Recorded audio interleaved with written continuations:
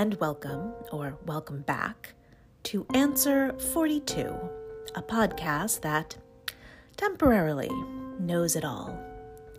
In this, my 42nd year of being alive, I have decided to harness all of the innate wisdom that I must now possess, albeit temporarily, and take stock of everything that I now know. Today is day 270 of this project. Today is also the 5th of June, and that means today you continue to harness your wisdom on anthropomorphism. In other words, why do all things have personalities?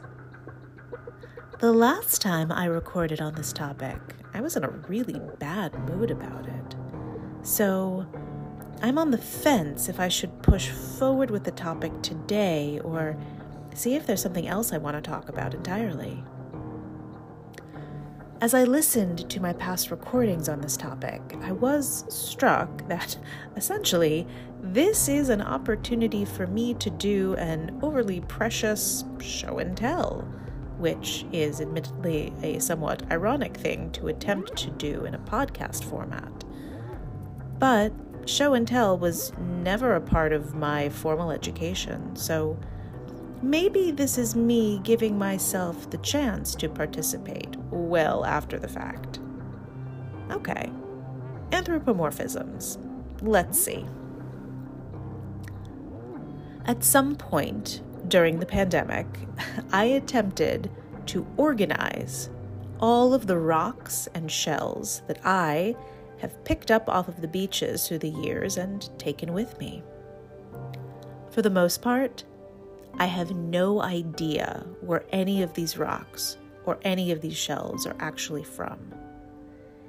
In terms of probability, it is safe to assume that most of these rocks and most of these shells are from somewhere along the Atlantic Ocean and the Long Island Sound. But beyond that, it's hard to say. I know a few of them are from the shores of the Mediterranean, but from some very different spots. And there are a few from the Pacific Ocean, too. I guess there's a finite number of seas and oceans where I could have picked them up, but I know there are some from lakes and ponds. Definitely some river rocks in the collection, too, somewhere.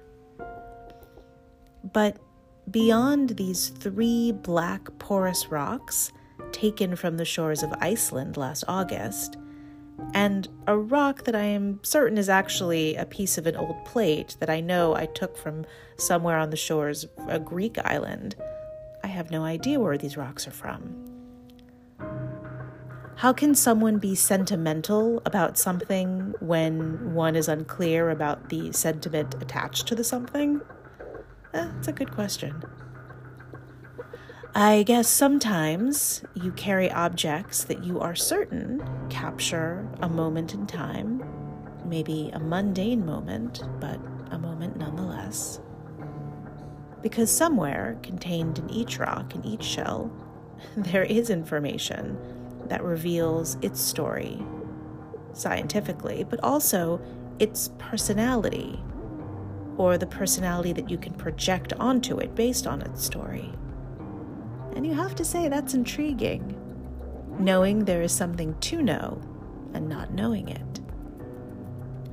I suppose the wisdom you've been coming across these past couple months is that something unknown is more satisfying than a known nothing. Plus, what are you going to do? Throw out rocks? Of course not. Tomorrow is the 6th, where you continue to harness your wisdom on travels. In other words, where have you been? Thank you for witnessing my 42nd year. Bye now.